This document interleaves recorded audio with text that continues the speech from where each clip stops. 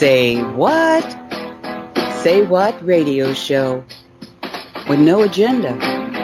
It's always a surprise. But if we're not having fun, we're doing something wrong.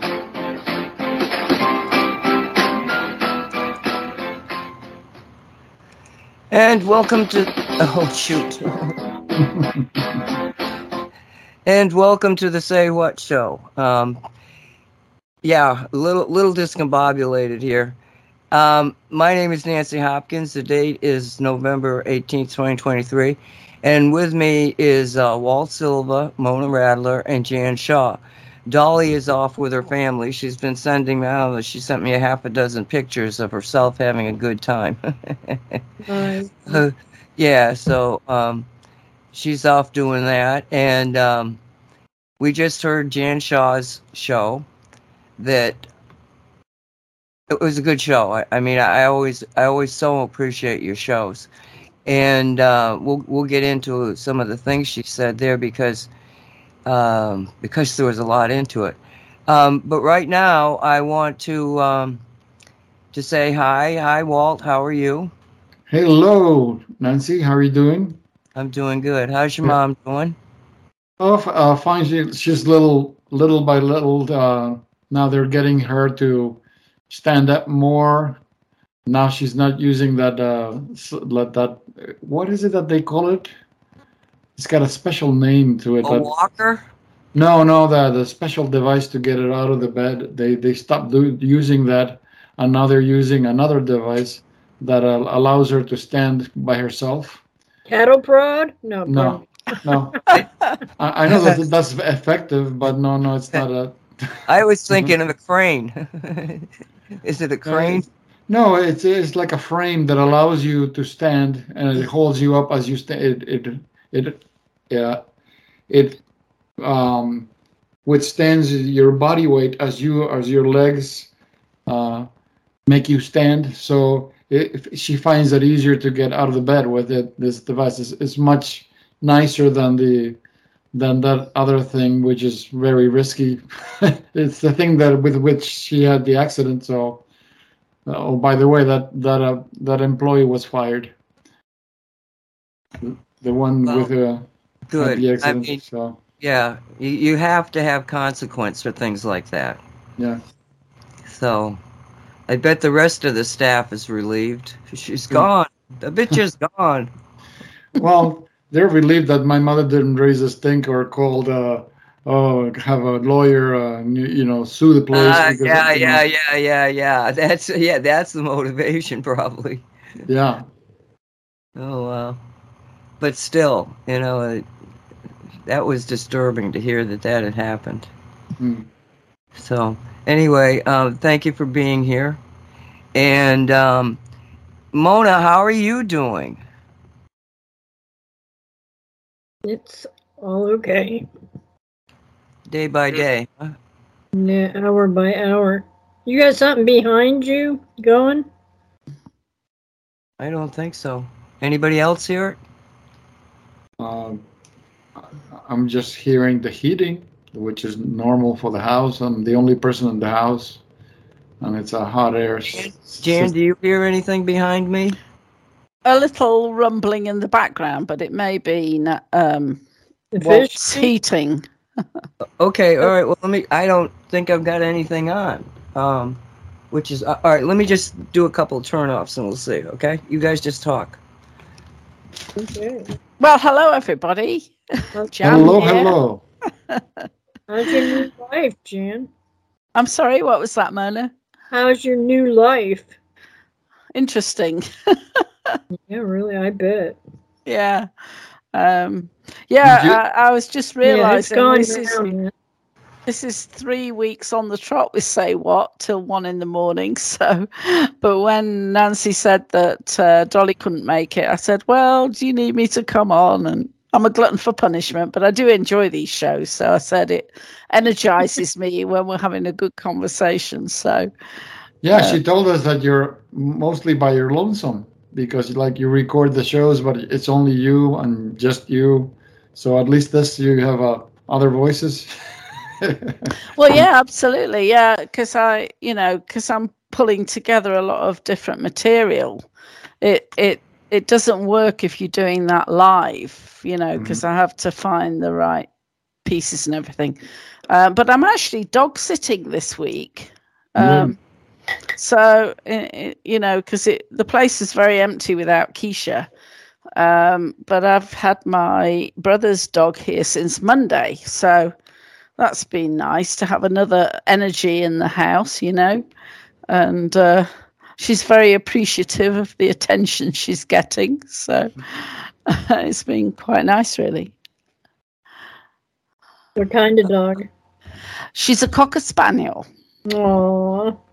She's a sweetheart. I'm not sure if she's 9 or 11. She's not a youngster at all, but and she's got a few issues that I don't think my brother has been picking up on. I'm going to tell him he needs to take her to the vet when she goes home. So, because I'm very tuned into animals and things, and not just the physical but the spiritual. I have a very close connection, and I'm very observant of things, and if they're doing things repetitively, it's like indicating that there's something not quite right here. So I shall report back to them and say, you really need to take, nothing serious, but irritations and things like that. So they really need to get it seen to. And I'm sure they love her, but they're not that focused on her or tuned in, if that makes sense. So, you mean they have their own lives? Yes, probably more than they need, actually. I'm with you. My life is my animals, Yeah. Well, they've had a lot going on. Just like my experience since I got here was very much a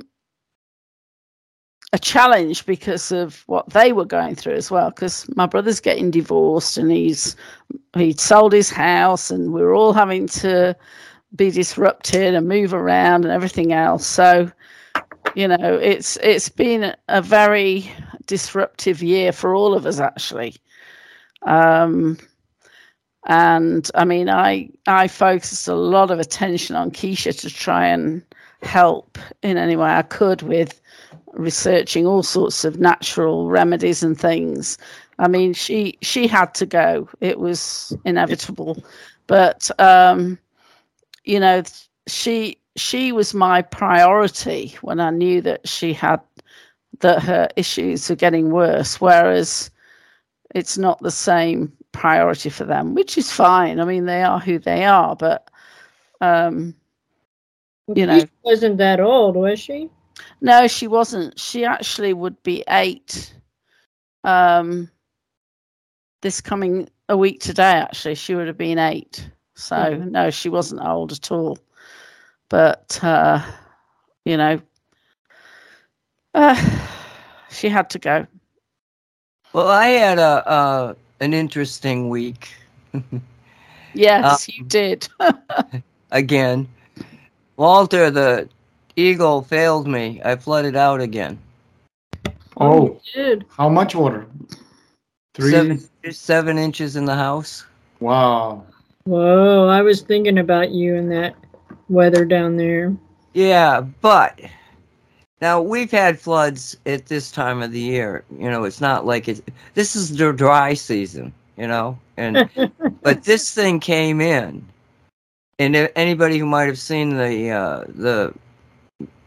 it was a huge system, and it started to rain, but not intensely. And we had been in, we needed the rain. That's good, and a little rain here. But it never stopped. And you could see, 100% chance, every hour for 2 days, basically. And I went out, I checked the eagle, everything was fine. And for quite a while, even though the storms were coming in, I wasn't really getting hit bad. The bad stuff was going around me. So I'm thinking, okay, I think it's going to be fine. And I never lost the feeling. I never thought, oh, I'm going to flood out again. I just was like, oh, God, I got to prepare just in case. And preparing just in case is, make sure there's nothing on the floor. Well, except apparently the rug that's under the computer chair, because I was talking to Jan earlier and I didn't have any shoes on, and I sat down and I went, oh, shit, the wet rug's still here. Because it was until yesterday I could get back into the house. This all started, I guess, Wednesday, and I could get back into the house to start washing the floors yesterday. But this was anyway, let me tell you about the storm. So this storm, when Irma came through, I was over at Sandy's house, and the way the winds were blowing, we could actually stand on the porch and watch what was happening to my trees because they were getting the shit beat out of them from the backyard. I was looking into my backyard, and she was standing next to me, and I said, now she's lived here probably as long as I have, 50 years or so. And I said to her, does this feel... Oh, for God's sakes. She is still sending me images, and she doesn't realize it's 6 o'clock. Dolly, maybe I should look at. Anyway, well, in a minute. Maybe she's saying hi, group. I don't know. Anyway, so she's standing next to me. I said, Sandy, does this storm feel natural? And her eyes were really kind of wide, and she looked at me and she shook her head no. So even she felt that it was an energy field that didn't feel natural. And this storm that was the same sort of thing.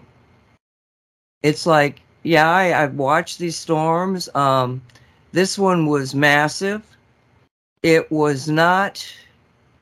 Like normally you get some kind of a core, and then at the sides of it, you'll get peripheral rain and stuff. And there, there's different pockets within this, but this thing was almost like, I don't know, maybe, no, it wasn't like a hurricane. It looked just like a hurricane. It looked the size of it and the way it was, but the difference was that inside of it, if you looked at it, I mean, I must have looked at the map 100 times, what was happening with it. But inside of it, it was almost like there were 24. No, not 24. Many more dozens, like maybe 100 different storms inside this great big body of storms. Whoa. And I mean, you can see the core, it would get real yellow. And then down here, I don't know what the maps are in other places, but yellow is, when it's bad. And like when you had a purplish and blue, that's, nothing really. And you could see it. They looked like a whole collection of little storms. I've never seen that before. So you think the cabal was targeting you? Well, not me, but South Florida. Mm. Well, because why? Well, because they're desperately trying to keep this climate thing happening. Oh, we're in a climate crisis. Right. So they have that situation there, where here in South Florida, where, I mean, the entire South Florida was flooded out. Whoa. And again, even though I had the 7 inches in the house, that's not a bad flood at all. The floods that get to you are the ones that are 3 feet. Those are the ones I've had one of those. So it wasn't that bad, but it also, there was just something about the way, the wind. Oh, that was it. It was the wind. So I'm up over at her house sleeping there, and it was raining, and I'm going like, all I can think of is how deep is it getting in my house? And then I gnawed off a little bit, and then it stopped, and that woke me up because it had stopped. And right after that, this wind picked up, and it was I've not been I've been in Sandy's house during a hurricane and stuff, and not comparable, but there were gusts that were very formidable. And when I came back to the yard, I had an entire tree down. And the weirdest part about it was that it was in the middle of the forest. Because normally when a tree comes down in a storm, it's your peripheral trees, because all the trees help break up the wind. But this was right dag in the middle of the backyard forest area. And then there was another big branch that had come down. They always miss the house, thank God. They missed the shed. Oh my heavenly day. This had to be 100-foot tree that came down. And it brushed against the shed. The outer limbs brushed against the shed. Then I look out at the front gate, and there's a big limb out there blocking the front gate, but it didn't hit the fence. Every time that I have a storm here, it's like the trees are going, don't hit that fence, don't hit that house, miss the shed. Sounds like you're blessed. Yeah, so even though it was, and the other thing is I'm wondering if the wind was enough that it actually kind of churned up the water, because I've washed these floors 3 times and they still need to be washed. It's like there must have been mud in the water, which you don't normally get in a storm that doesn't have wind like that. Could extra water be seeping up through the foundation? Oh, the water does come up underneath the foundation. That's how South Florida gets flooded. I mean, I've got other situations in that I am the lowest spot. But, people say, why don't you put a berm? And I'm going, what's a berm going to do? It comes up underneath everything. And I know this because I know where in the house the water starts showing up first. Right. And it's not coming through the doors. In the back is even lower than the front. So in the back, all of a sudden you've got water in there, and it's coming from everywhere. Not the door so much as just it's underneath. It's coming up from underneath. I know that. So it was an experience, another experience. But again, I didn't get all stressed out. I'm pissed off because I had just the week before washed these floors, every one of them.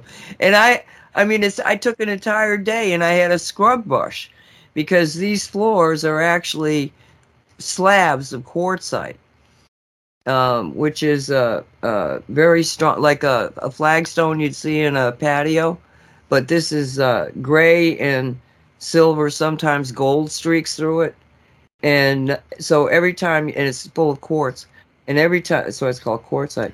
But every time you walk on it, when you hit it, you send off an electric charge from the floor. And I have dropped glass on this floor, I don't know how many times, and it doesn't break. And I can't tell you why. It's very strange. But you're weird. You're weird. I know. And it's funny to see people come into this house, because the house itself is 100 years old, and it's one of the ways that it was the way they built in South Florida, which is to make a frame and then put some mesh on it with tar paper backing, and then put stucco over it. And that's your building. No cinder blocks, no wood structures. It was a frame with this concoction on it. So when I bought the house, it should have never gotten a 30-year mortgage. It should only have gotten a 15-year mortgage, because in certain areas of South Florida where they didn't mix the concrete exactly the way you need it, the entire sides of houses were just coming off, and there's a frame, an open house, So they went after this, and I don't blame them if you'd seen that happening. But when these people came, when the guy came to inspect this, he didn't see it as a stucco frame. He saw it as a concrete block house. That's what he put on his inspection sheet. And so I got the 30-year mortgage, which, I couldn't have afforded a 15-year one, but the 30-year was fine. And so there's everything about this property is got a kind of a magicness to it, and people come on the property, and there's it's 200 and some feet between the gate and the house, and by the time they get halfway through this, people who are not even energy sensitive, never mind the energy sensitive ones, just as a normal average person gets that far into the yard and they are stoned. Totally stoned, like they had just put out a reefer. And some of the conversations that I've had with these people, workers who come to, the electric people, everybody that comes to this property, they essentially get stoned on it. Because first off, you've got a huge collection of all sorts of minerals. There's probably tens of thousands of dollars of minerals in this place, because I was a mineral collector and I also sold and bought and all that sort of thing. And I would buy a big rock, and then as soon as I got it home, I'd get this messaging in my head. Okay, now take this over to the northeast corner and put this in the ground. What? So thousands of dollars of stones I've just never seen once they entered the property after I put them wherever they told me to put them. I should definitely have to come and visit. Yeah, well, I'm not going to allow that to happen. I'm going to essentially make a deal with the county to take this property over and make it into a rainforest so that the flooding will happen, but it'll be more contained. And if you put the right kind of plants in here, which luckily I have quite a few of them already, they pull up the floodwater very quickly. Plus, I have, this was insanity. One of the first floods I had, the water was gone from everybody else, but it wasn't gone from me. And this guy that was renting a room here, he had a friend who was a driller. They would put in wells and this sort of thing.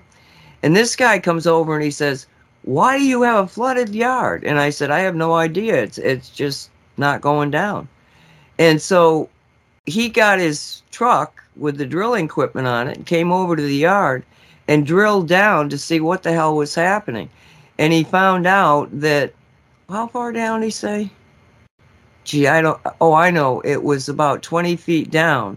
There was Amazon, he called it Amazon muck. And because the lay of the land was taking all of this water to what's called Arch Creek River, which ran between my property and Sandy's property until they did flood control and they altered the path of that river. And so, but the lay of the land still wants to take that water into the river that's no longer there, because the river would take it to the Atlantic. So apparently over the thousands of years that this was set up by nature, muck, not mud, but muck. It won't let, it actually sealed off the aquifer and wouldn't let the water get down. It couldn't drain. So it would sit here until, it was a week. This one was a week after everybody else didn't have any water on their property. I've still got water on my property. But so he comes in and he drills 30 feet down with a 8 or 10, I think it's a 10-inch PVC pipe that acts like a drain for this property. And ever since they put that in there, this property has drained rather rapidly. I mean, at least comparatively to the other properties around me. So one day I'm out in the yard and I see some official-looking people at the gate, and I go on up there, and they're from the South Florida Water Management. and they want to inspect the well that I had on the property. I said, "What well?" I had no idea what they were talking about. So they start talking, and then I go, "Oh, you think it's a well? No, it's a drain." And I explained the whole thing to them, and they were like mystified, and they said, "Okay, we got to have a supervisor come down." So the supervisor comes down, who's an Italian. Loved the guy from the instant I started talking to him. We had such a good conversation. And he was a supervisor for the entire South Florida area, water management. So I tell him what's happening. I show him and everything, and he signed off on all the paperwork that this is not a well, it's actually a drain, and blah blah blah. So I have that as part of this property. That this property already had. Well, it probably, I don't know how much it would have cost to actually drill this thing, because he never charged me. He just drilled it. There was no permitting, nothing. Let's just see if we can fix this. You know, he's a good old boy. And and the only reason that the state found out about it was he got divorced, and his wife went through all the financial papers for the business. And there was this address where he had done this work, but she couldn't find any payment for it. And that's how the state got involved, and it was over this divorce case. This I mean, what you were saying is muck. It sounds rather like clay. I mean, do you have clay there? Because it doesn't let things drain. It holds. That's what allows a lake to be filled. The clay. Mm-hmm. Yeah. Yep. But that's what's, like he said. Well, he made the pipe, I know, goes down 30 feet, and I think he started finding it at 20 feet. Mm-hmm. So yeah, it's been a voyage on this property, I must say, but something that the universe wanted me to do, and it sounds magical, actually, from what you've been saying, you know. And Irma's even putting in chat, I can testify this house is a magic place. You get into a different dimension when you enter the backyard. So, yeah, that's right. Irma's here. Hi, Irma. And I know from your Cosmic Reality book, which I keep meaning to read again, but I remember you talking about these experiences on the property and just magical experiences. Well, the first thing that I started out was everything about me getting this property was weird. It was all orchestrated, not by me. And so I take ownership of the property, and then I was into metaphysics, but all of a sudden it was like metaphysics became the dominating theory, in my life. It's almost like the property took ownership of you. Well, I've always known I was a caretaker. I don't own this property, it owns me. And which is fine with me because it's a magical place to be. But I mean, like, it's one thing to read books or listen to podcasts or that sort of thing. But it's another entirely different situation when you're experiencing things that just don't have any 3D real world explanation. Could I say something? It just occurred to me that the water that accumulates on your property when these things happen is being energized to then disperse around the neighborhood. Well, it's more than that. It goes into the aquifer itself, which is the water that people drink. Yeah. And yes, I mean, not only is there thousands of dollars of different versions of minerals, there is a quarter of a ton of shungite in this yard. So yeah, it's very obvious. And when the flood is here, it is magical. I mean, it's just, I didn't hear any frogs. That's not a good indicator. I just realized that. Very strange. No frogs. Not a good sign. I haven't seen them, but in a flood where you haven't seen any frogs, or maybe one or two, all of a sudden it sounded like thousands of them were out there.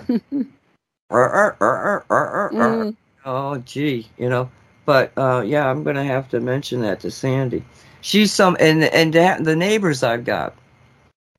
I mean, anybody else, the two people behind me, anybody else would have easily sold those properties for a tremendous amount of money, because they both bought them from a guy that owned 3 lots and was moving, and he was very careful to put people on the property that he thought would love the property. So he gave them an excellent buy. And both Sandy and Steve have maintained the wilderness approach to it. Now, my yard is definitely a jungle. Sandy keeps hers sort of manicured, but still a very impressive place.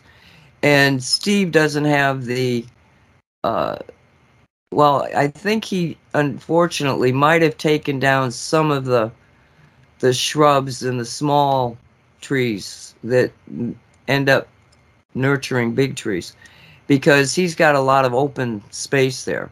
Nothing much than grass growing. But everything is like it was when we moved in their case, at least 30 years ago.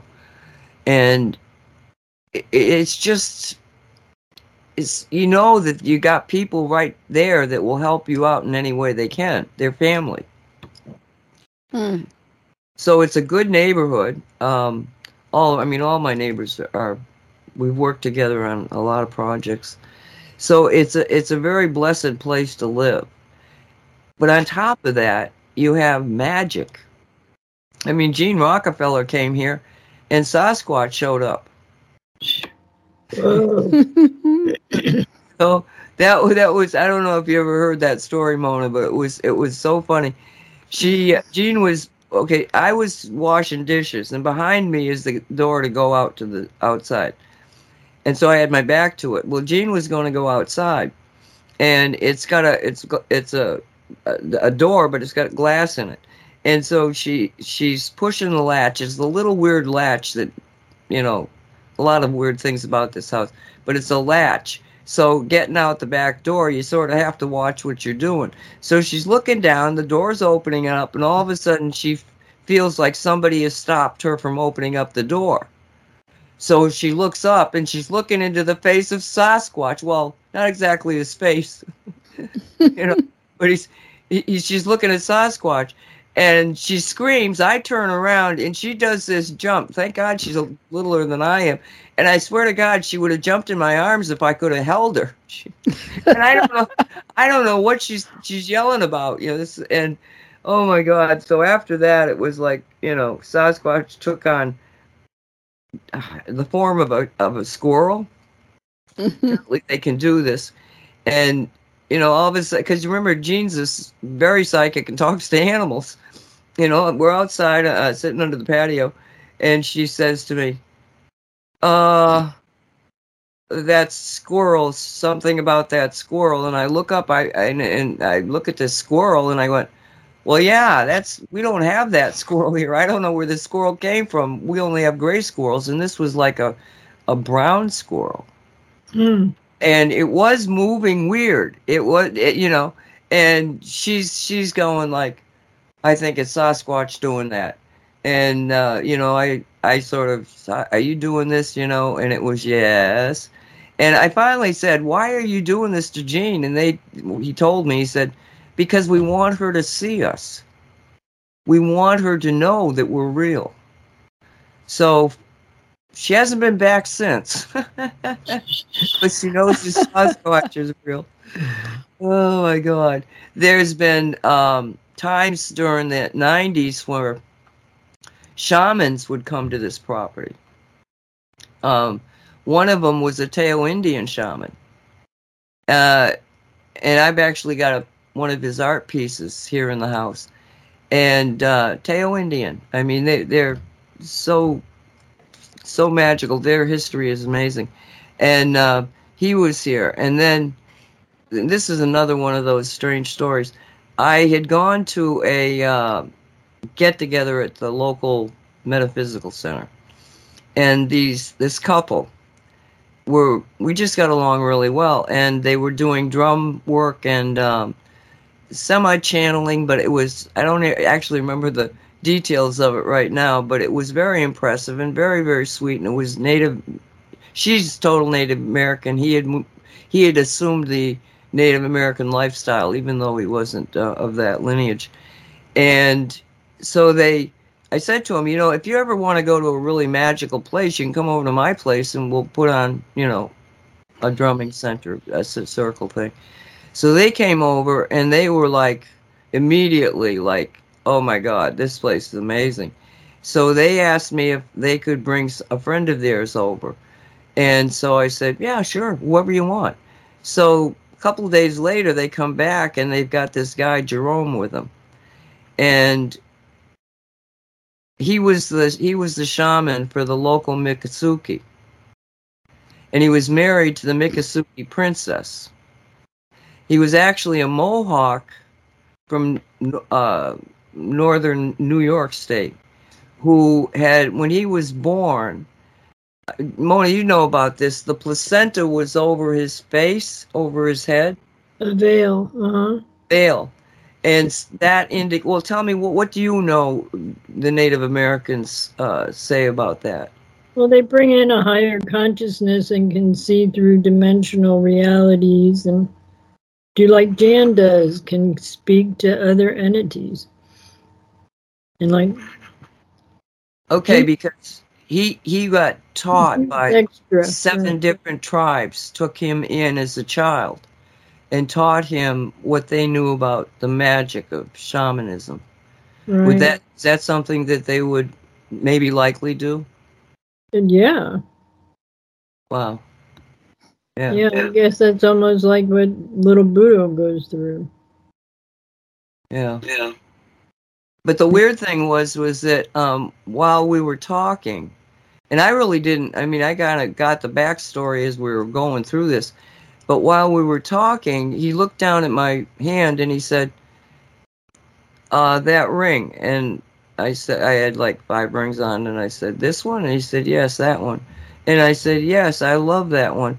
I don't even know what the rock is. It's very special. And so I look up at him and I'm telling him, I bought it from somebody at the Miccosukee powwow. And he looked back at me, he said, yes, that was me. He had made it. Huh. And I had bought it from him. And the tithe right then and there was, and that ended up in a long, well, in that day and age, long time was a few months of knowing somebody and having some experiences together. Because what he said to me, he said, what am I supposed to learn from you? And I was like, I have no idea, but we'll find out. And we had just went on a lot of different events with him and stuff, and he was very special. So so the property even would attract some very, very powerful people. I mean, it just amazed me, the people that would show up on this property. So so I had a flood, and it might not be the last one, but I think you're right, Jan, because even though I was flooding out, I felt like there was some purpose to it. And I think that, you made that, got that in my head. Well, maybe that is the purpose to it. Yeah, it just came to me. Yeah. Because it would make sense. It certainly would make sense. And today when I was walking over to Sandy's house, now my yard, because it's been allowed to go jungly, has actually risen. I used to be the lowest place, but now the back of her yard is. Because, the more vegetation you have on a property, the more vegetation goes into making the soil thicker and deeper. Yeah, it stabilizes everything, doesn't it? Yeah, so I was actually dry. The flood wasn't there. And I'm walking along, and all of a sudden I see this 6-inch piece of glass, and it's thick glass, at least maybe a quarter of an inch of glass, sticking up with a little shard next to it, but they were sticking up out of the ground. And I mean, the dog and I had been walked through that same pathway earlier. It was just really weird. I don't know why there would be glass way the heck back in that area. And I'll tell you another thing. Because this property, all the properties right there, have not really had that much interaction with human beings, in that there's just not that energy there. The original energy of the river, you can still feel the river, but when you go out there and you're really, really quiet and you just let your mind open up to what's happening around you, there was Native Americans living right there in that backyard on the river. Mm. You know, it is likely that this property was actually the home of the very earliest Native Americans here. And what would the native tribe have been there? Well, I'm trying to remember, because it begins with a T, and I never really heard the name enough had to learn the name. But it's a Native American. When they've been digging up in certain areas, they've actually uncovered villages. Right in downtown Miami, they had this hotel, and they started to put in dig it up for the foundation, and they uncovered one of these sites, and the site was declared a historical site, and the hotel had to build around it. Mm. And so they know that there was this Native American tribe. Well, the history of Florida gets really very interesting if you're studying the Mayans, because there's been rumors that the Mayan had gotten all the way to Florida. And this one guy did the Mayans have all the way in Wisconsin. In fact, when you look at the parallel, the parallel lines? Right. The parallel lines that cross the field in Wisconsin, where there are Mayan ruins, there are 2 Mayan pyramids in Wisconsin. When you look at the parallel lines, they are the same lines that cross the Yucatan. Wow. They follow the Yucatan. So you can actually see it when you go to Wisconsin, and someone who worked with me years ago, he told me something weird about that. When you go there, the area is dominated by the 2 pyramids. They're not gigantic pyramids, but they are 2 of them. And the curious thing about it is that when you go into it's considered a national monument. Nobody can touch that. You can visit it, but you can't alter anything.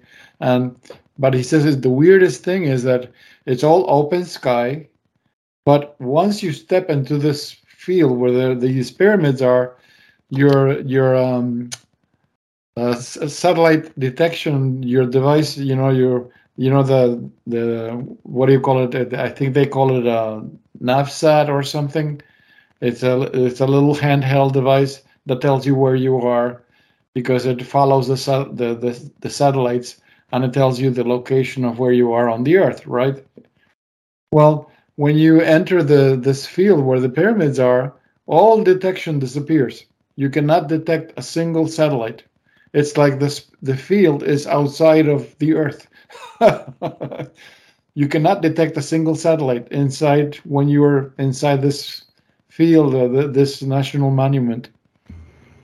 Wow. What's the name of it, Walt? Do you know? Let me look. While you guys talk, I look at the map.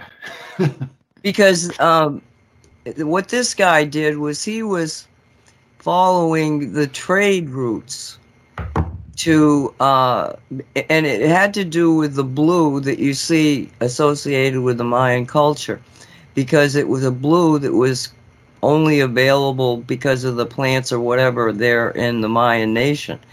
And yet they were archaeologically finding this blue in other parts of the country. So after you said that, I said, I think that he realized that there was trading going on up into that area because some of this blue stuff has been found. But he ended up coming all the way back into Florida. And the locals knew about this Mayan pyramid that I mean, I've never heard about it. It's not in any metaphysical or Mayan history that I've ever seen. But the locals up in the central part of Florida knew where this Mayan structure was. And the Mayans always laid these things out in a certain geometric pattern.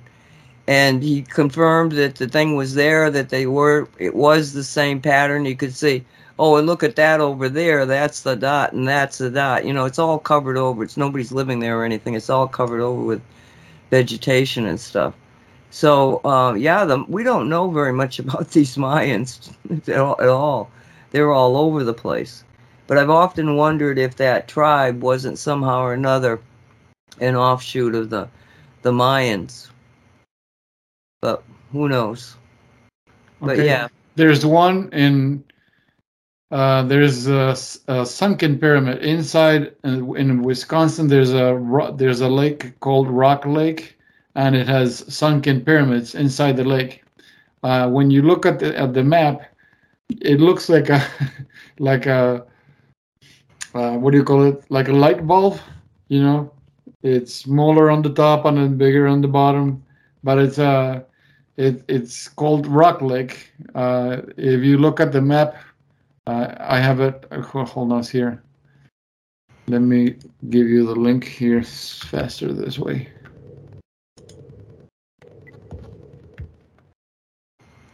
And this particular lake is full of anomalies. Like, for example, Frank Joseph. It's a man who's written many books, and he's traveled all over the world, and he's got written books about Atlantis and Lemuria and things like that.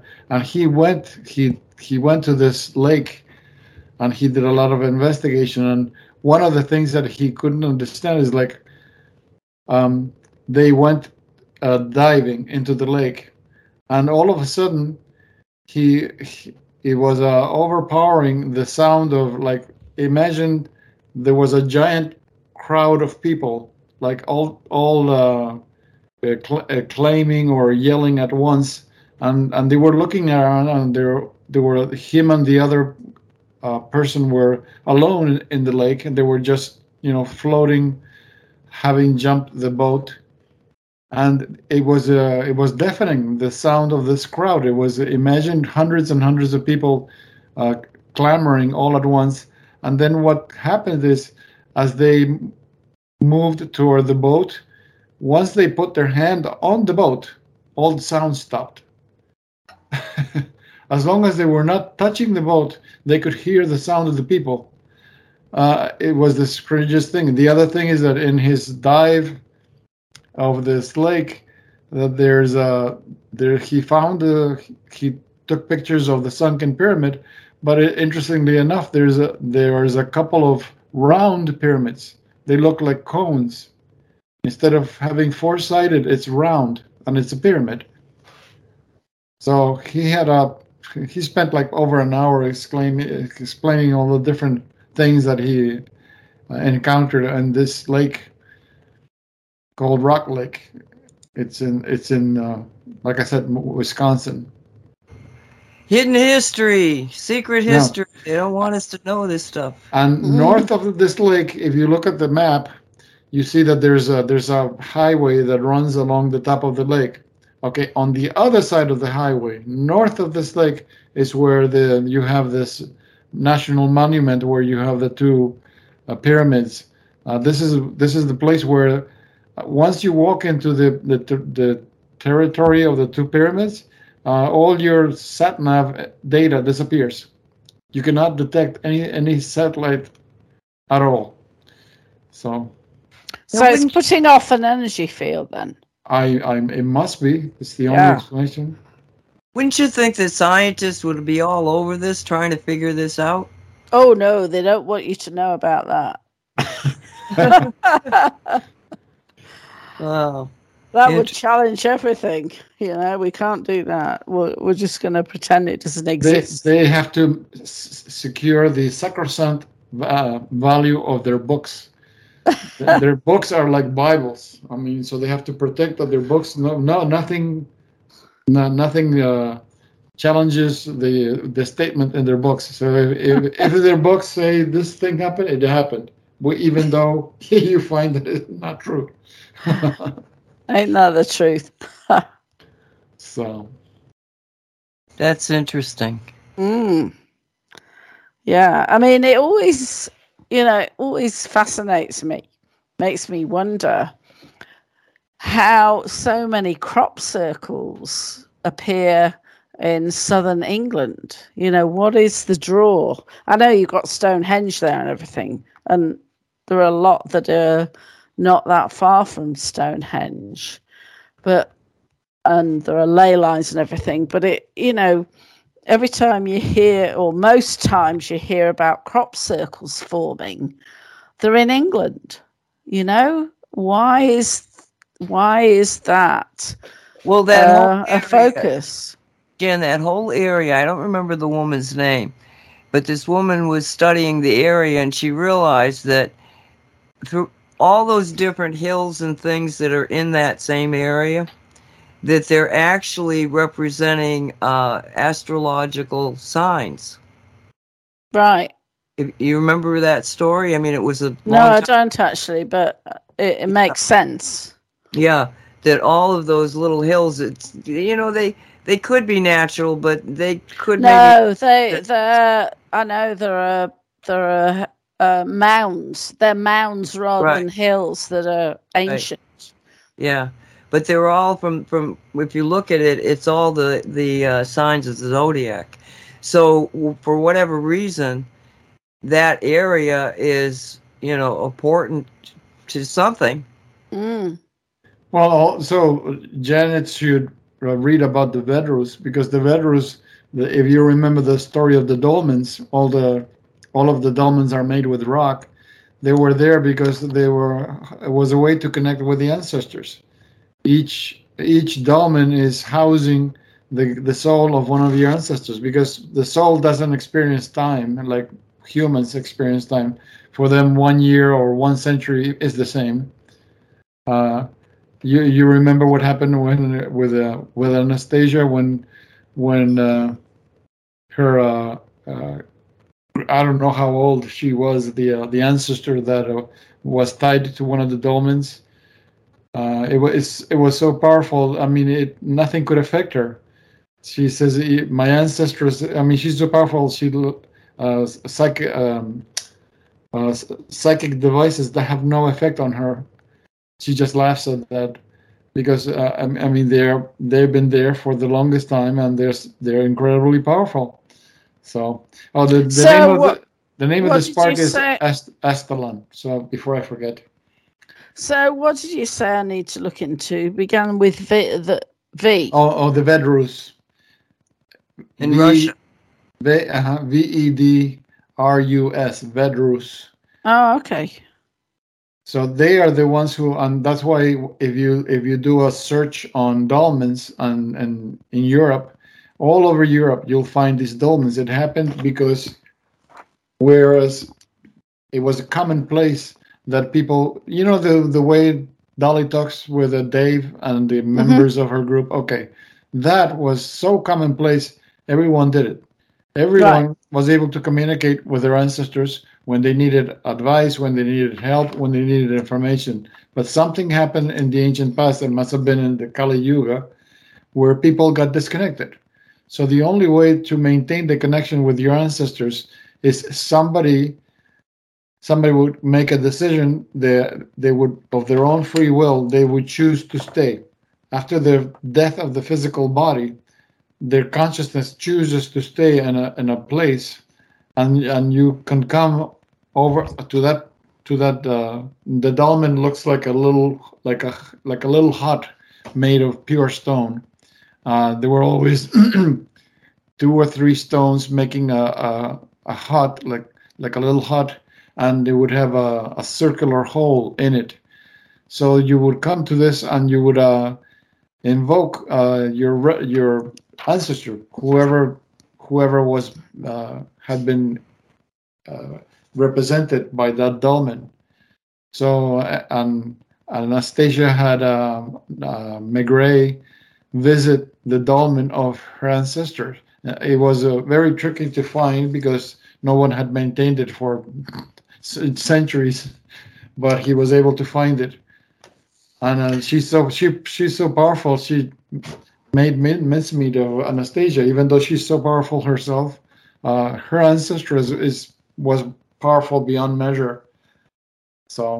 And this is from is it the Ringing of the Cedars or something like that? Yeah, the Ringing Cedars of Russia. It's in one of the books because it's 9 books. Because I remember several years ago you talking about that, and I did look up the books. I've never got around to reading them.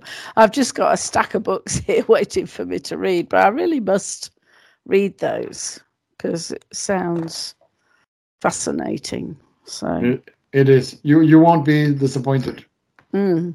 Well, the weird thing is that Walt and I did every one of those books in a series of shows on Cosmic Reality. And so we'd both read the book, and then that week we would have like a book review. Mm-hmm. And inevitably, he'd be talking about what he heard, and I'd go, I don't remember reading that. Then I'd say something, and he'd go, I don't remember reading that.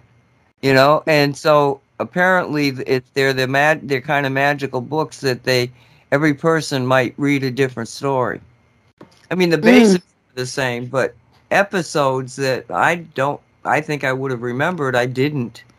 Well, I think some things you connect with, so they stick in your mind, and others, because they say that, with other books, you can read them more than once and you'll get different messages every time you read them, which I think is true. Well, one of the most fascinating parts of the book that I remember, the chapter where Anastasia talks about telegony. It's a genetic condition that it's incredible because it's something that it's only the females have this capacity of telegony, which is there are cases where women have been attacked by their spouses that they've been cheating on them for whatever reason. And the woman, rightly so, defends herself because she has cheated with no one. She has not slept with any man besides her husband, and yet the child looks nothing like the husband. So Maigret goes on to explain this genetic quality called telegony, where the females, they have the unique power. They can imprint the child with the genetic feature, what do you call it? The physical features that the female wants. So just because you love your husband, but maybe, I don't know, in the case you're so in love with the previous spouse or mate or whatever you had, the child gets imprinted with the shape of the man that you truly loved, not the one that you're married with.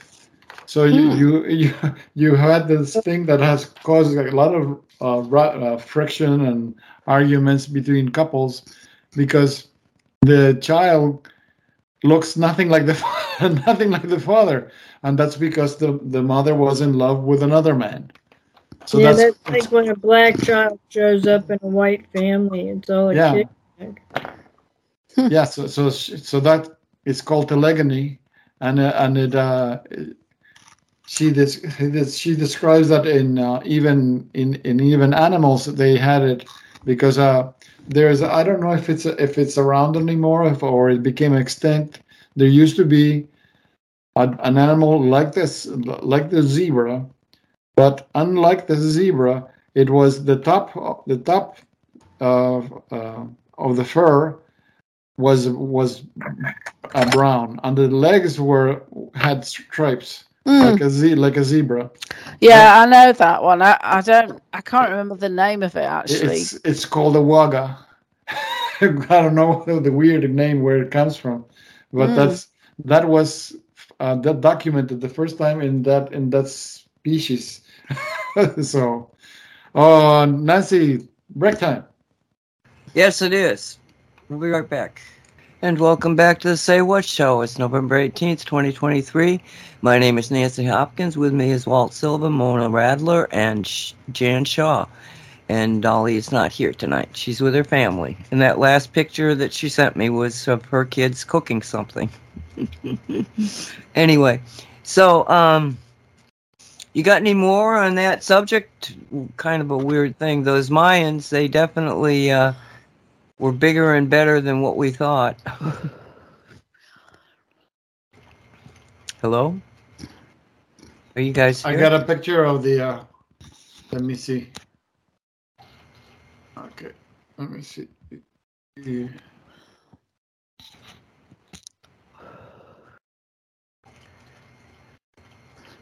There are some that say the Mayans just ascended and disappeared. Well, I don't think so. They walked through the vortex. Well, they did go into space. They are space-faring people, because when I used to do the shamanic journeys for people, I was astounded because I said, this looks so out of place. Remember the original Lost in Space series where the space suit was up to their neck, and it looked all silver? You know, even their hands. The Robbins family in the series Lost in Space, which was sometime in the 60s. Well, when I did a shamanic journey for someone who had a question from their guides, they showed up in a ship in orbit. But the weird thing is, like I said, I remember my reaction to witnessing. I said, this looks so out of place, because I know that I was in space, but yet the I guess the vehicle where they were, it was like a Mayan pyramid. I said, what is a Mayan pyramid doing in space? And the Mayans, even they had the skin and face of the Mayans and the long hair, but their clothing was all silver. It was like a silver suit. And I was like, what? This looks like, it looks so so sci-fi. I thought, well, this is kind of weird, but my attitude is always complete respect, because you never know what you're looking at. But they were actually in a ship in space, and these people were Mayans. So obviously they didn't get extinct. They just got out of the planet, because they were there in orbit. Well, I wonder if it's one of the Stargates, because I mean that's been suppressed completely, hasn't it? The Stargate system. Yeah. I was just going to say that movie Stargate, the critters were they were flying in these pyramids.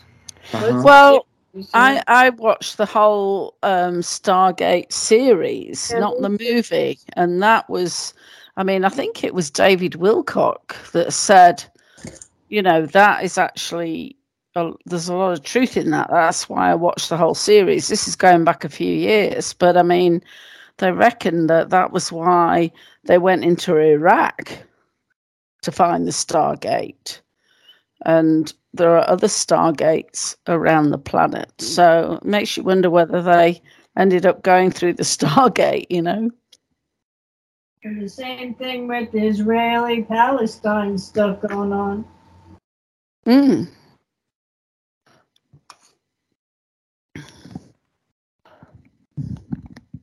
So it's not a political issue, it's just hidden technology that's still hidden underground. and I'm talking with the mic off. So you're saying that this was all to get into Gaza to be able to find some hidden technology that's there? It's not like they haven't done it before. I mean, you told me the story of Bill Brockwayder and with the where they were on what is it in Afghanistan, how they were Iraq. In Iraq, where they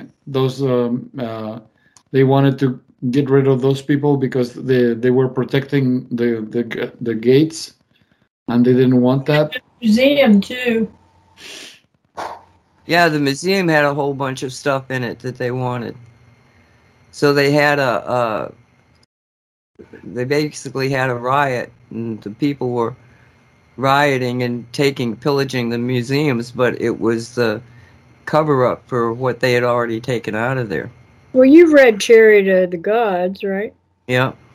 Okay, and what did he show us from space that you couldn't see was there unless you were looking at it from space? Say that again? The Pisgah lines and... Oh, right, yes. That other stuff that was there? Yeah. Yeah. Isn't that about the same area that the Aztec would have been at? Yes, in that vicinity. South America is crazy. I mean, there's so many weird things there. I remember one, and maybe you guys, maybe Walt, you've heard about this, that there is some kind of a doorway up in the, is it the Andes there? Oh, where the Incas are located. There's on a cliff. On a cliff, there's this doorway. Yeah. And this man found he's what do you call it? He's like one of these like you know, these aliens that are born here on Earth. Uh-huh. And he went with his wife to this door in Peru, and he found that there were 3 specific notes, and when he voiced those 3 notes, he disappeared. Whoa! He left, even though there's the frame of a door. It's a rock. There's not an open door. It's just a rock. But he when he voiced these 3 notes, he was gone for I don't know how many hours. And they were worried, his wife, and they were looking, the other people were looking, maybe he showed up somewhere else. And hours later, I guess he voiced those notes again. He showed up in the same place. You know, it's weird because it just came back to me that when I used to read everything that I could get hold of, and a lot of them were novels, you know, but I was reading all these books about the Aztecs and the Incas, and I couldn't even tell you what the titles were or who the authors were, but it was fascinating to me reading about those cultures. And I mean, it was talking about sacrifices and God knows what else, I think.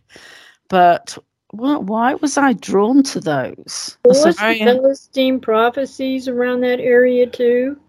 Let alone the Carlos Castaneda books? Yeah. Mm-hmm. My favorite books, Castaneda.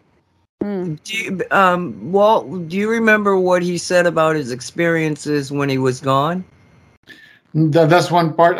He was interviewed by Michael Salas.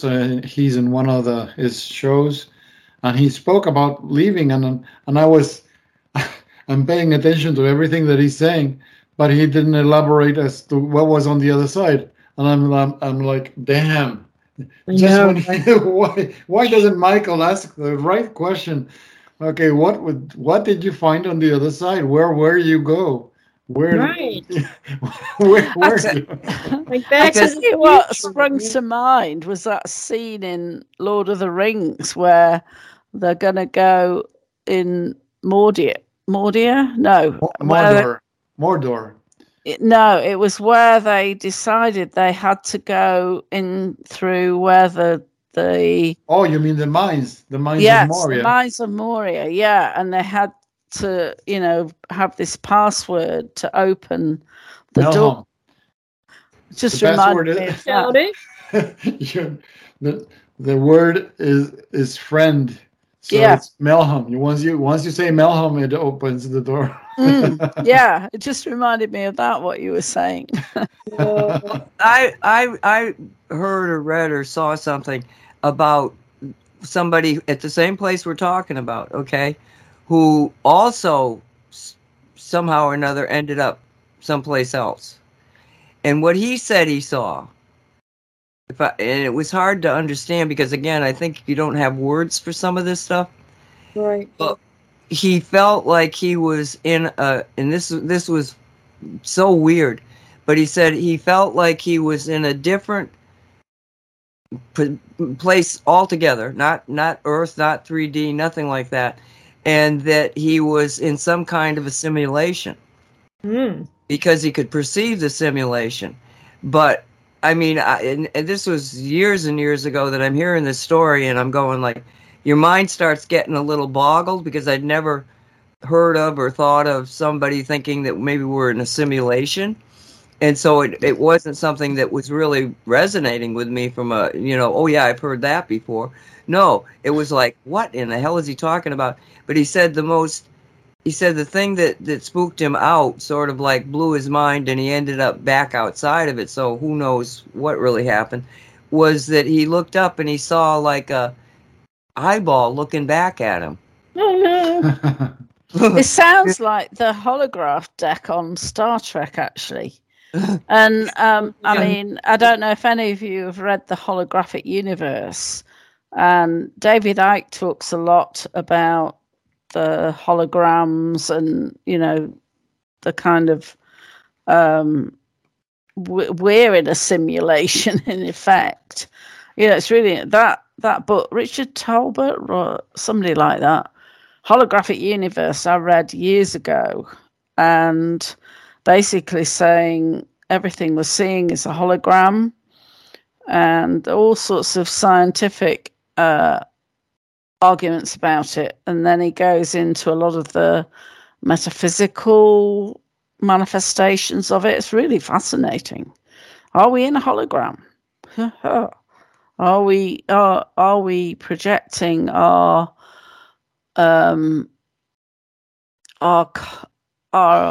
kind of programmed concept of the think about the it universe we're living in? We're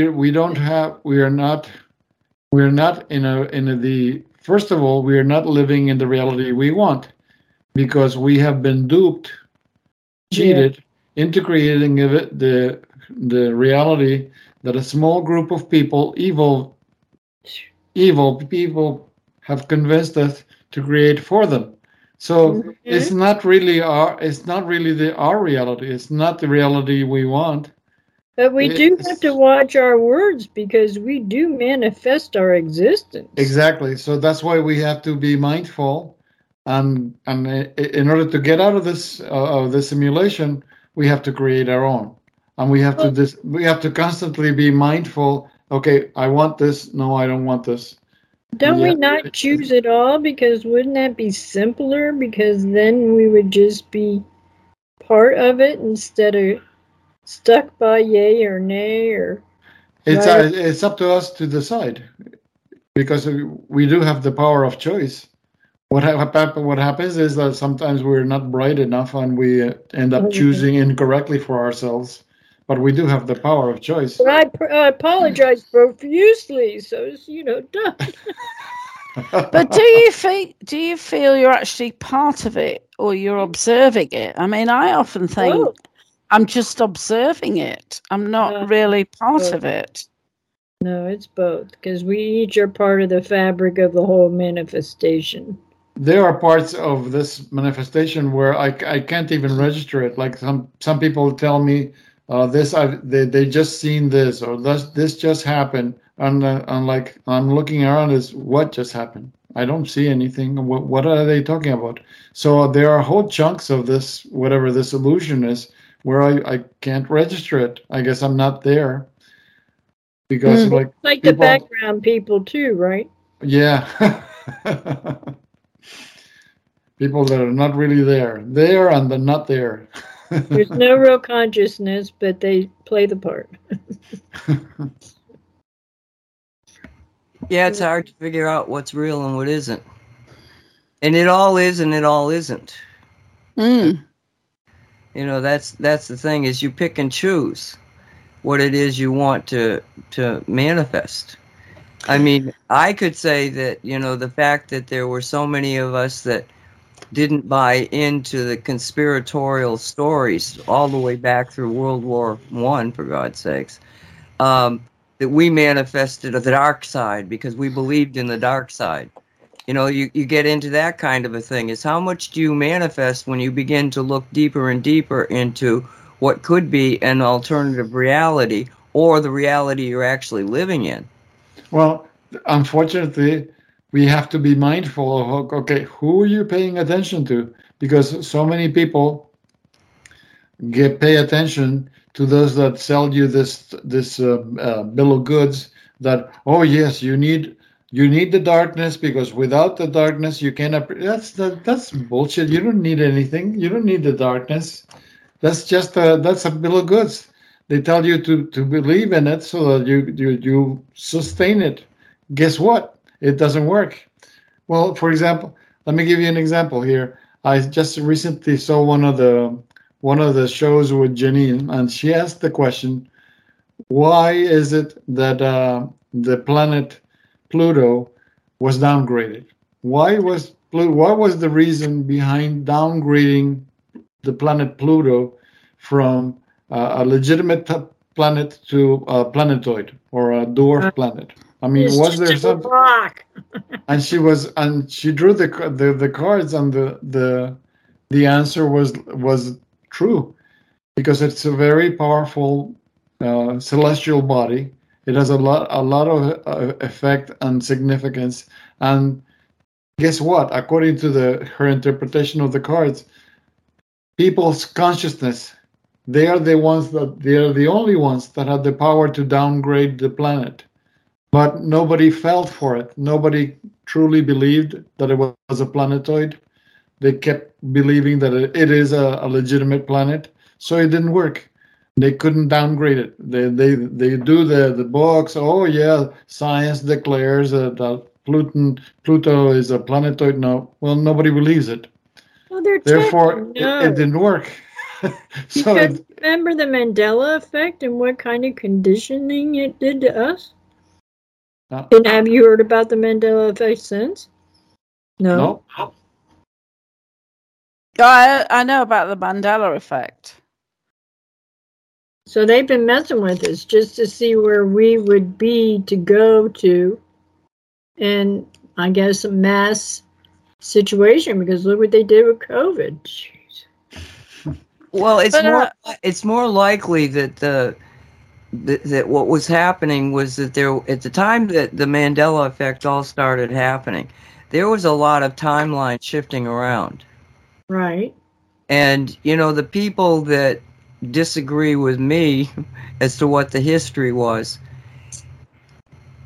let me give you an example, because this is such a stark example.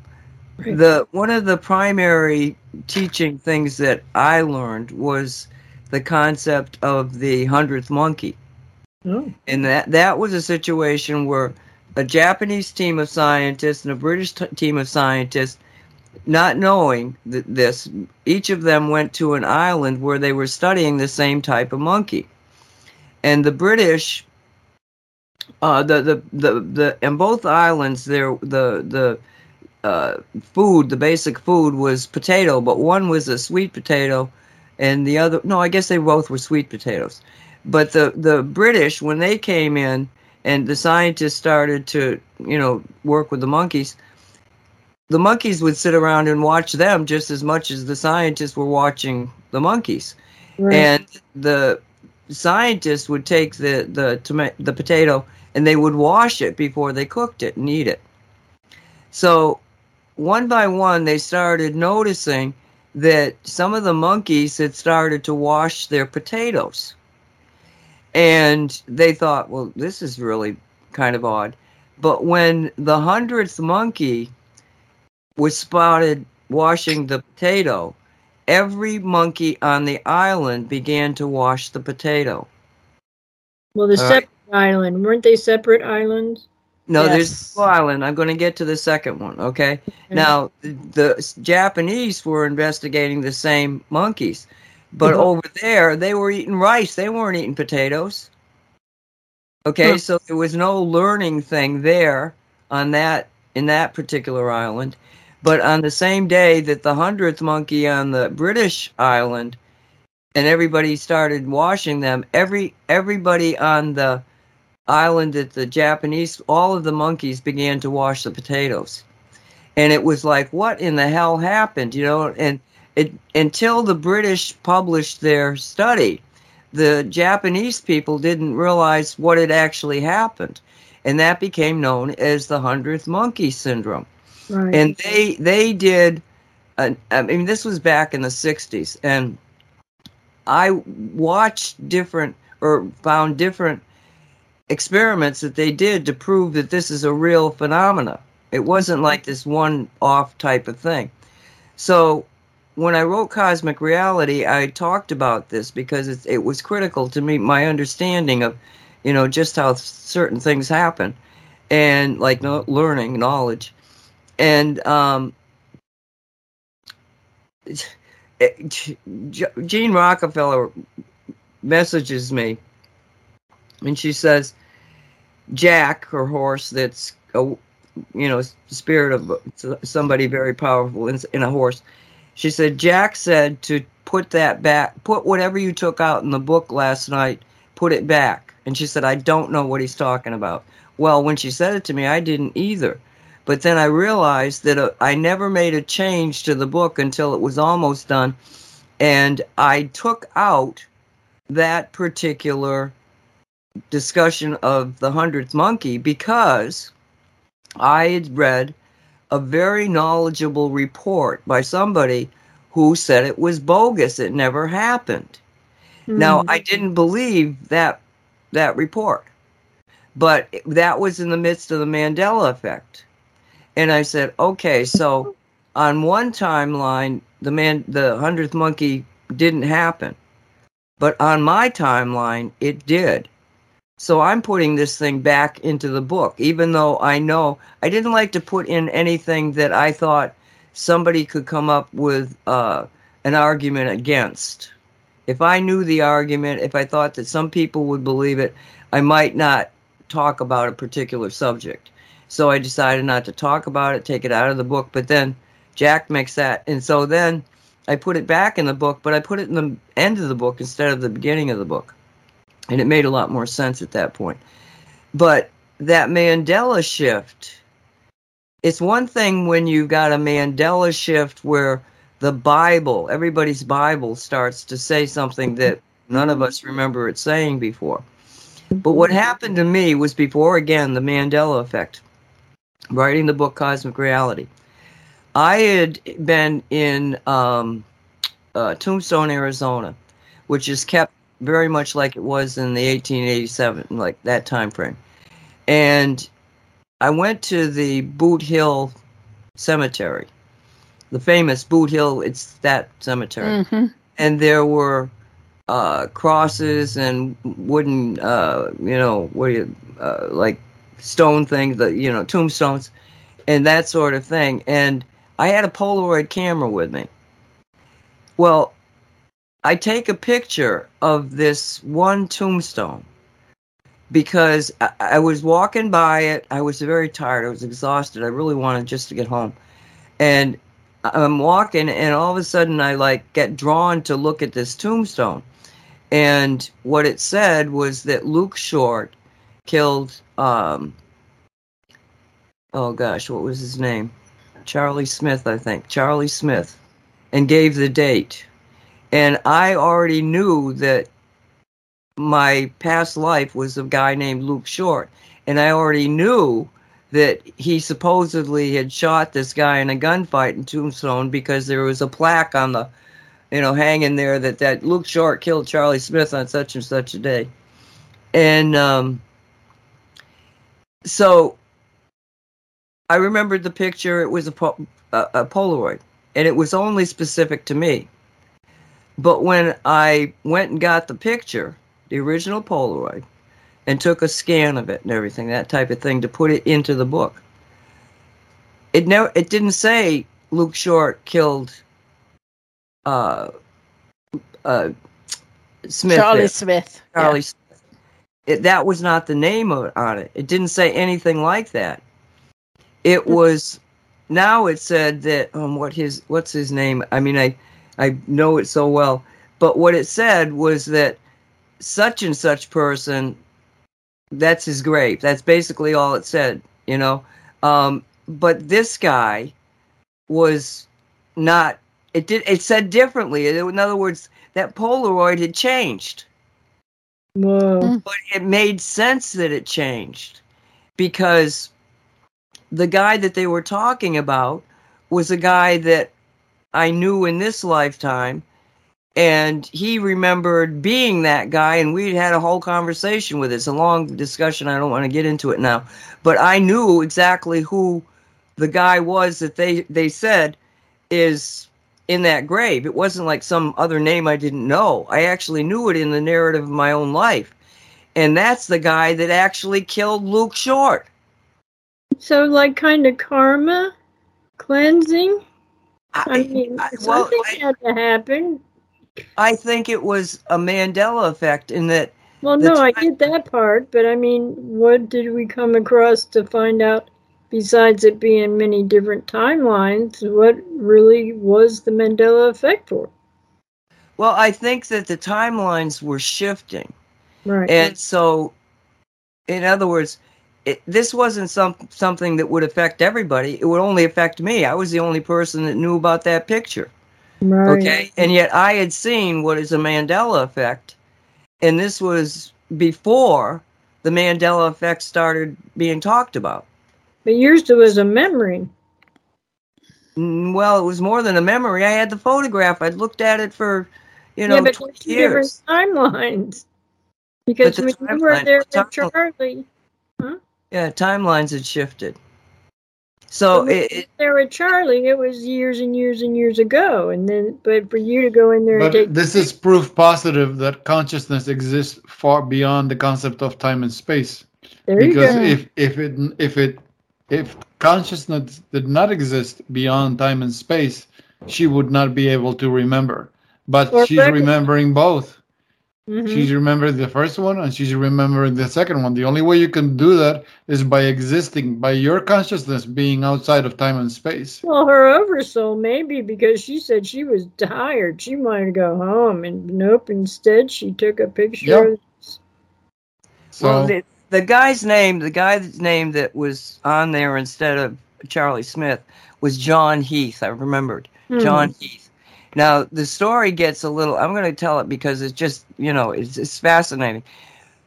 The visit that I had earlier that day, we had gone into the Tombstone Courthouse that now was a museum.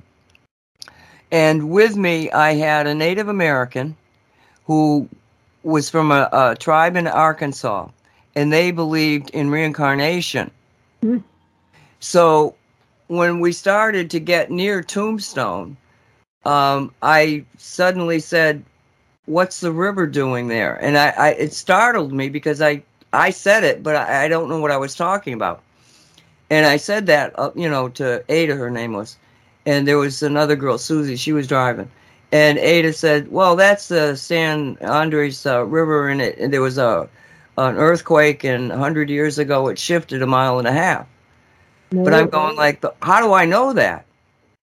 That it wasn't in the right place. And she said, "Oh, you must have lived here before." I mean, she's so nonchalant about it. So as we went into Tombstone, which is kind of locked in time because it's the same buildings, everything was the same, that I just kept having these flashback situations. So we go into the museum, and I walk up to this big plexiglass frame, and in it had these photographs and newspaper articles concerning this man, John Heath, who had a run-in with the Wyatt Earp and the Wyatt Earp gang of OK Corral fame, and had left the area, ended up in Mexico, became some kind of a rustler or a thief or something, went back to Bisbee area, and his gang robbed the bank. He didn't. And he was brought up on charges and tried in that very courthouse and found innocent because he had an alibi. But the townspeople got so crazy about it that they lynched him anyway from a telegraph pole. Oh. Okay? But what happened was that when I started to look at this thing, I went into a complete trance. I mean, like, standing there just out of it, to the point that Ada, when I finally came back, Ada was shaking me, you know, because she was trying to get me back. She said, "Oh, where did you go?" And, you know, I was like, and that's why one of the reasons I was so tired was I kept going through these really emotional, you know, dance with this guy, Luke Short, that lived there. So, you know, fast forward in the time, so that was that first visit to Tombstone. The next time, which is only a couple of weeks later, I went with, Susie was still there, Ada was not there, but we had my roommate when I was at basic camp in McCullen and her husband. And the only thing I really knew about her husband was that he was a medically retired Air Force colonel. And so the girls wanted to go do some shopping, and he and I decided we wanted to get a beer. So we go off to get a beer, and we're drinking the beer. And he suddenly said to me, "I need to apologize." And I know the guy from nowhere. I mean, you know. And I said, "Apologize for what?" And he said, "It was an unfair gunfight." And I was like, whoa, whoa, whoa, whoa, whoa. And I said to him, "Does the name John Heath mean anything to you?" And he said, "No, the name doesn't, but I remember the whole thing." And he proceeded to tell me John Heath's story. And he even finished with so I go to trial, and they found me innocent, but then they hung me from a telephone pole. And I was so stunned by what he was saying to me, I said, "No, it was a telegraph pole." And he went, "Oh, you're right, it was a telegraph pole." So it's like, I mean, and he was John Heath. He had, it was such an interesting psychological thing because we talked about it, like, you know, that just talked about it. And Luke Short was a gambler, but he was also a very nasty, nasty, nasty, powerful man. And he actually ran the Earps in Tombstone. He was their leader. Well, John Heath was just a local guy. And the local guys were being, you know, really overwhelmed by this group of conspiratorial kind of lawmen that were just extending their powers and getting rich off of it. So John Heath blamed mainly Luke Short because he was the leader of it. And he felt, he was very young, just, you know, he's 18, 19 years old. And he believed that if he killed the head of the snake, i.e. Luke Short, then, you know, everything would go back to being right again.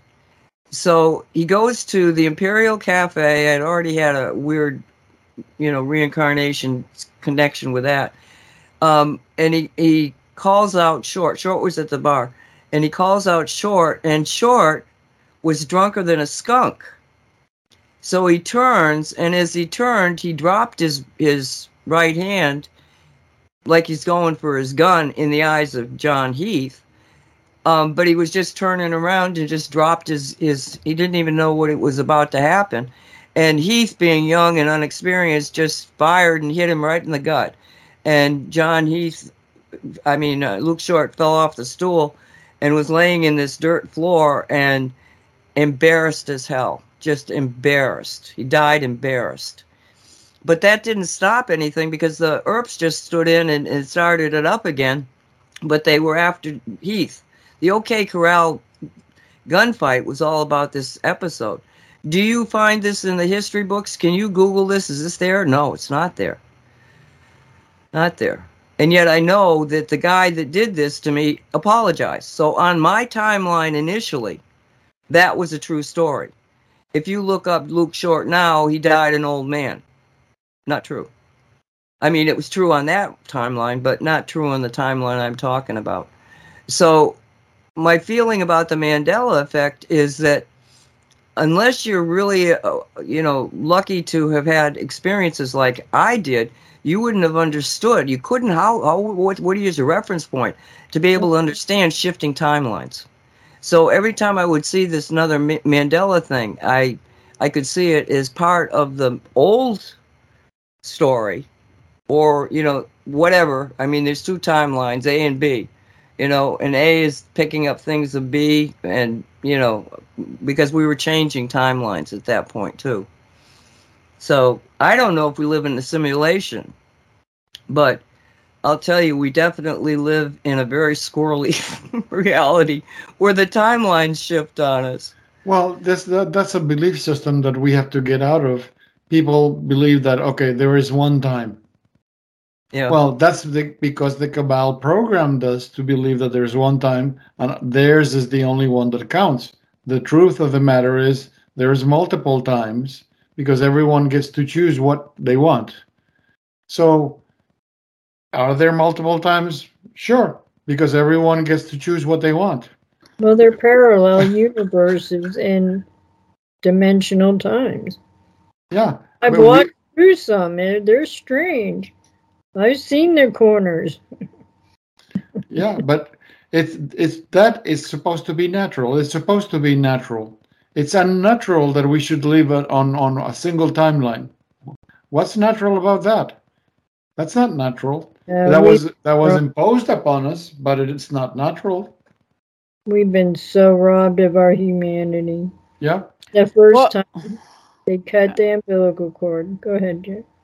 I was just going to say, what you believe, you perceive. So we've been indoctrinated into believing a certain reality, and our perception is stuck in that belief of that reality. I mean, I've been reading David Icke's book, The Dream. I haven't got that far through it. I mean, it's quite a big book. In fact, I've got a stack of his waiting. But he was talking about how this reality is a copy of what our actual reality is, and that it's created, I think, by the archons, who have no creative ability at all. So it's a very downgraded version of the reality that we actually should be living in. And I mean, to me, that makes sense because it's very low, generally very low vibration. But Nancy took care of the archons.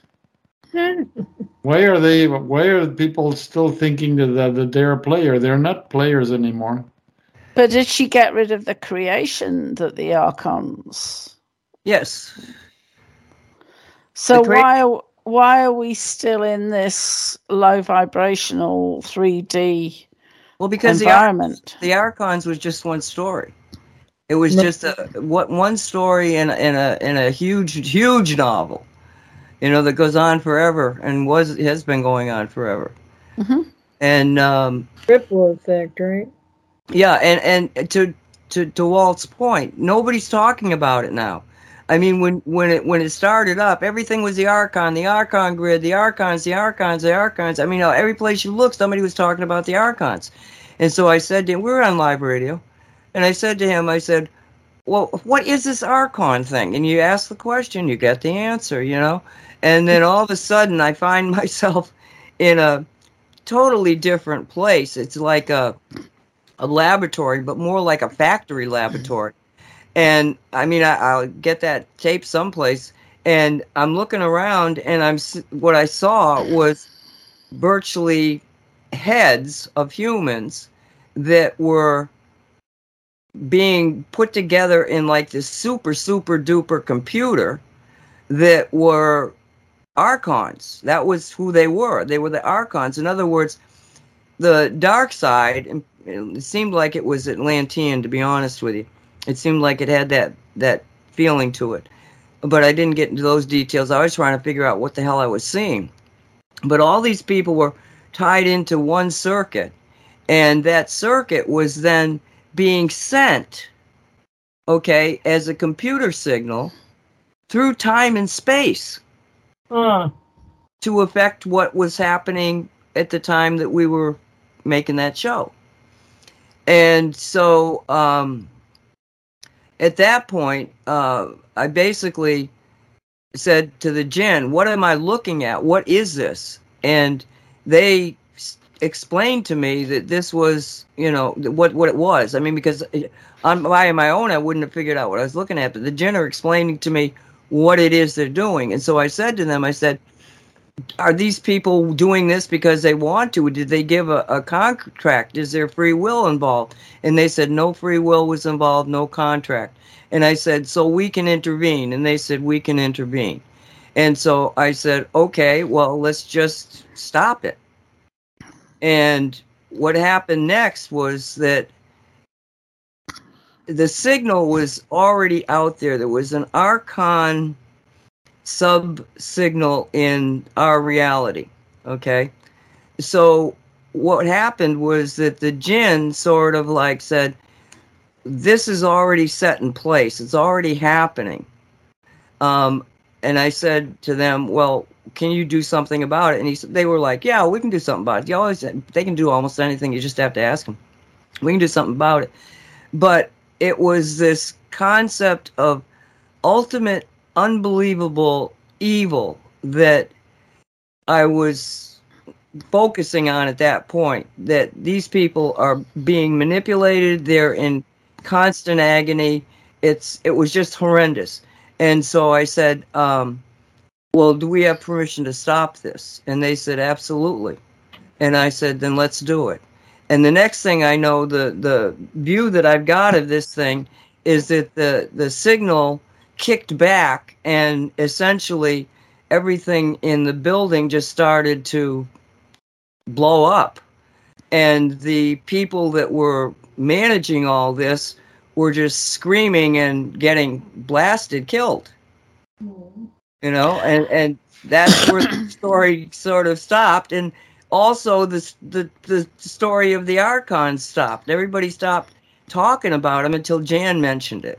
No. But then we're still living in the kind of reality that was created by them. And I want to go back to what you were saying about the 100th monkey, because and this is rhetorical. I'm not making an argument here. It's more of a question. Maybe it's not rhetorical, but it is a question, because the 100th monkey is based on the concept of quantum entanglement. So, in effect, what you've got is a group of monkeys in one colony who adopts a new behavior, which through quantum entanglement gets picked up by the same species, completely remote from the original ones. So how does, my question is, and as I say, it's a rhetorical question, how does this work in terms of the consciousness? I mean, we talk about the collective consciousness a lot, about how we can influence the outcome of the planet. But if we've got a significant population that buys into all the psyops and everything else, does that operate in the same way that the 100th monkey does? That it's kind of almost like a plague across the planet. Exactly. Yeah. Exactly. But it's more, it's quantum entanglement in that, okay, every individual has a consciousness that has like an indicator that that's Nancy Hopkins' consciousness, okay? Jan Shaw's. We're all independent, but we have this connection in a group kind of concept to the humanity of all mankind. That's why I do these radio shows, because if it goes back to the rule of reality is what you think it is.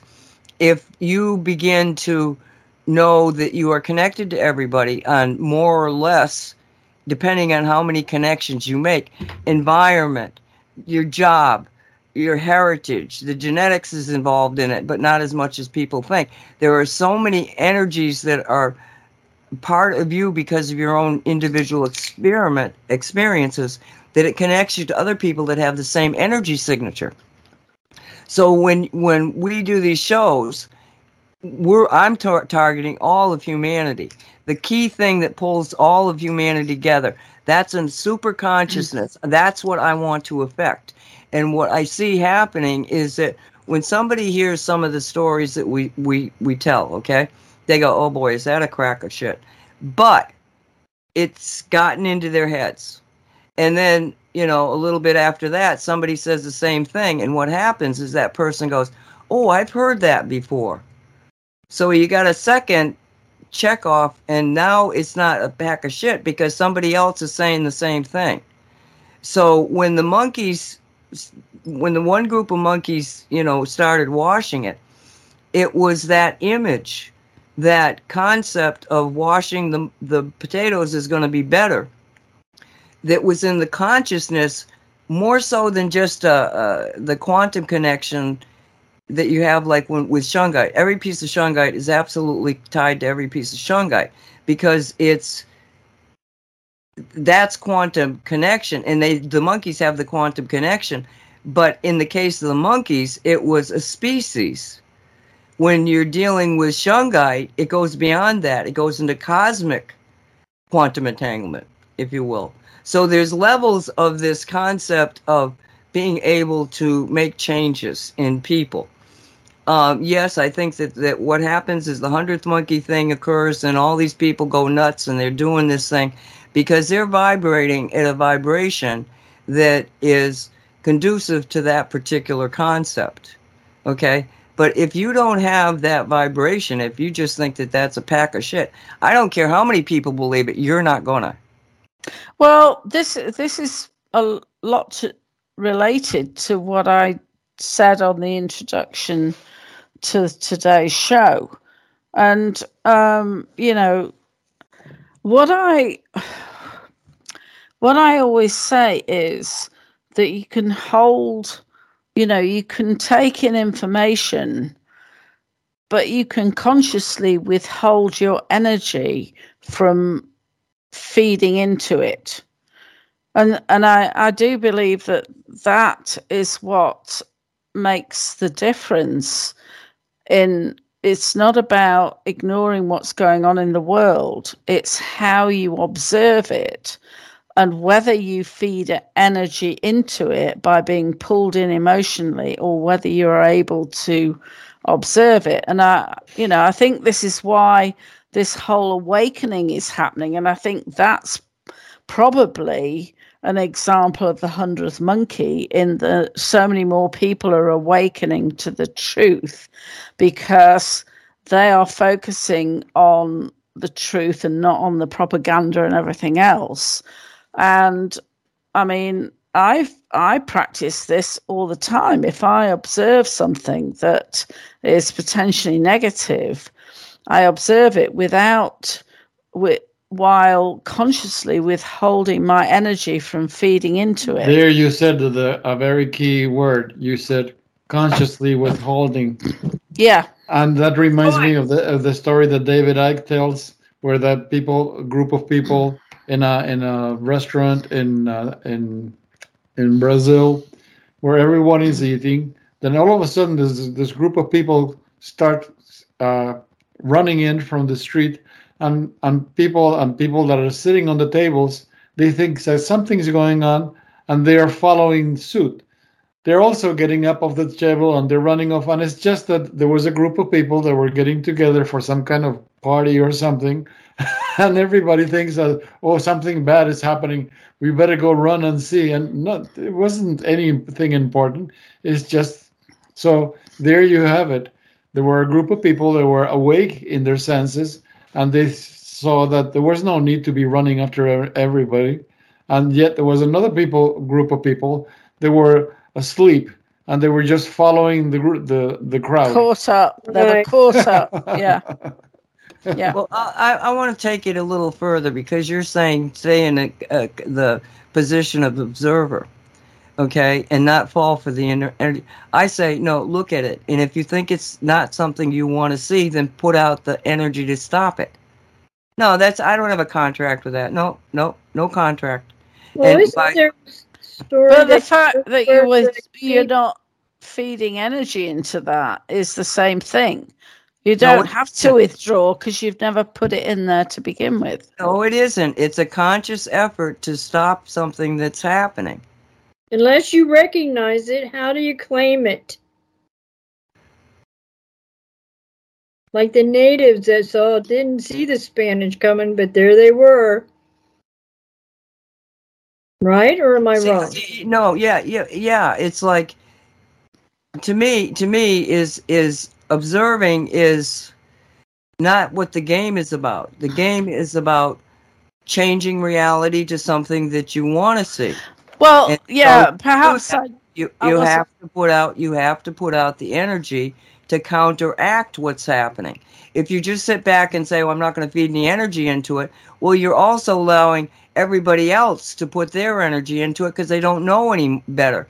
Perhaps I didn't finish the equation, because what I was saying was that you can observe a problem without putting energy into it. I mean, I have trained myself for years, and my horses taught me this, to observe a problem, not put energy into it, and immediately shift to outcome and put the energy into that. So I was So that means the problem you own that's very key, because you are owning the problem, not the problem owning you. Yeah. See the difference? Because when you're owning the problem, okay, I choose not to put any energy in it because you're owning it. But if the problem owns you, then you're left without choice. But she was just part of the situation and the occurrence. She didn't become it. Exactly. That's the choice. Yeah, absolutely. So, yeah, it was only half of the equation, but people get dragged into... They either avoid even looking at the problem, so they're not instrumental in contributing to a solution. They oh no, I can't look at that. Oh, it's negative. And I'm afraid that is common in the spiritual community, and I'm using the little, finger. Well, I have to laugh because everybody's been thinking about Thanksgiving. I give thanks every day. And if I can give, I will share. But it was so funny. I keep seeing these advertisements. I want to effing fuck. Oh, pardon me. Pie. I can't find pumpkin pie. All I can find is sweet potato pie. And I'm like going, I don't want sweet potato. I like sweet potato, but I don't want sweet potato. I want pumpkin pie. So I might have to make my own pumpkin pie. Solution. But you see what I'm saying, right? Because a lot of people are going to have bad holidays or feel bad because they don't have one to share with. To me, it's just another day, especially being Native American, when I knew that the Pilgrims stole the natives' food and they starved.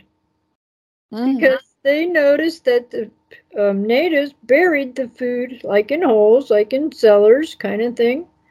So they would have it to go through the winter. So what did they do? The Pilgrims were hungry. They went and stole the natives' food, and then they made a story about giving thanks on a Thursday, Thanksgiving. Well, no, they were thieves. They were not. They weren't happy, An unreal story. Should we be surprised? No. No, not at all. So I just try to nonchalantly let people get away with what they're thinking, but if they wanted to know the true story, I would tell them. I would tell them. That y'all just don't have a clue. That's like Valentine's Day is for love? No, it was a massacre. Yeah, it was Lupercalia. is based on a Roman celebration. It has nothing to do with lovers. Well, look at Halloween. I mean. Oh God, that's the worst of them all. Exactly. Yeah, but the veil is thinnest on that day, and I've had some Halloweens I could write novels on. Oh, maybe you should. Nah. Good old memories, though. I mean. All right, we're down to like the last minute here. So, Jan, would you like to say goodnight? Well, good night. It's been a really interesting conversation tonight, I have to say. I've really enjoyed it. So thank you for having me, because it's not my normal week. Yeah, no, it isn't. But thank you for being here. I so appreciate it. And Mona, what would you like to say? Do give thanks, people, every day. And don't forget Dolly's love blankets. And, share what you can. But it's an everyday thing. It's not just a fourth Thursday in November. And be blessed, because we all have blessings, even though we might not recognize them, but we're all blessed.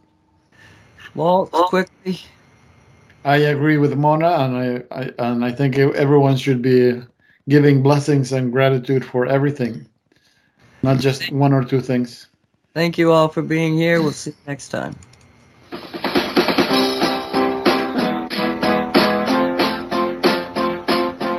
Say what? Say what radio show with no agenda. It's always a surprise. But if we're not having fun, we're doing something wrong.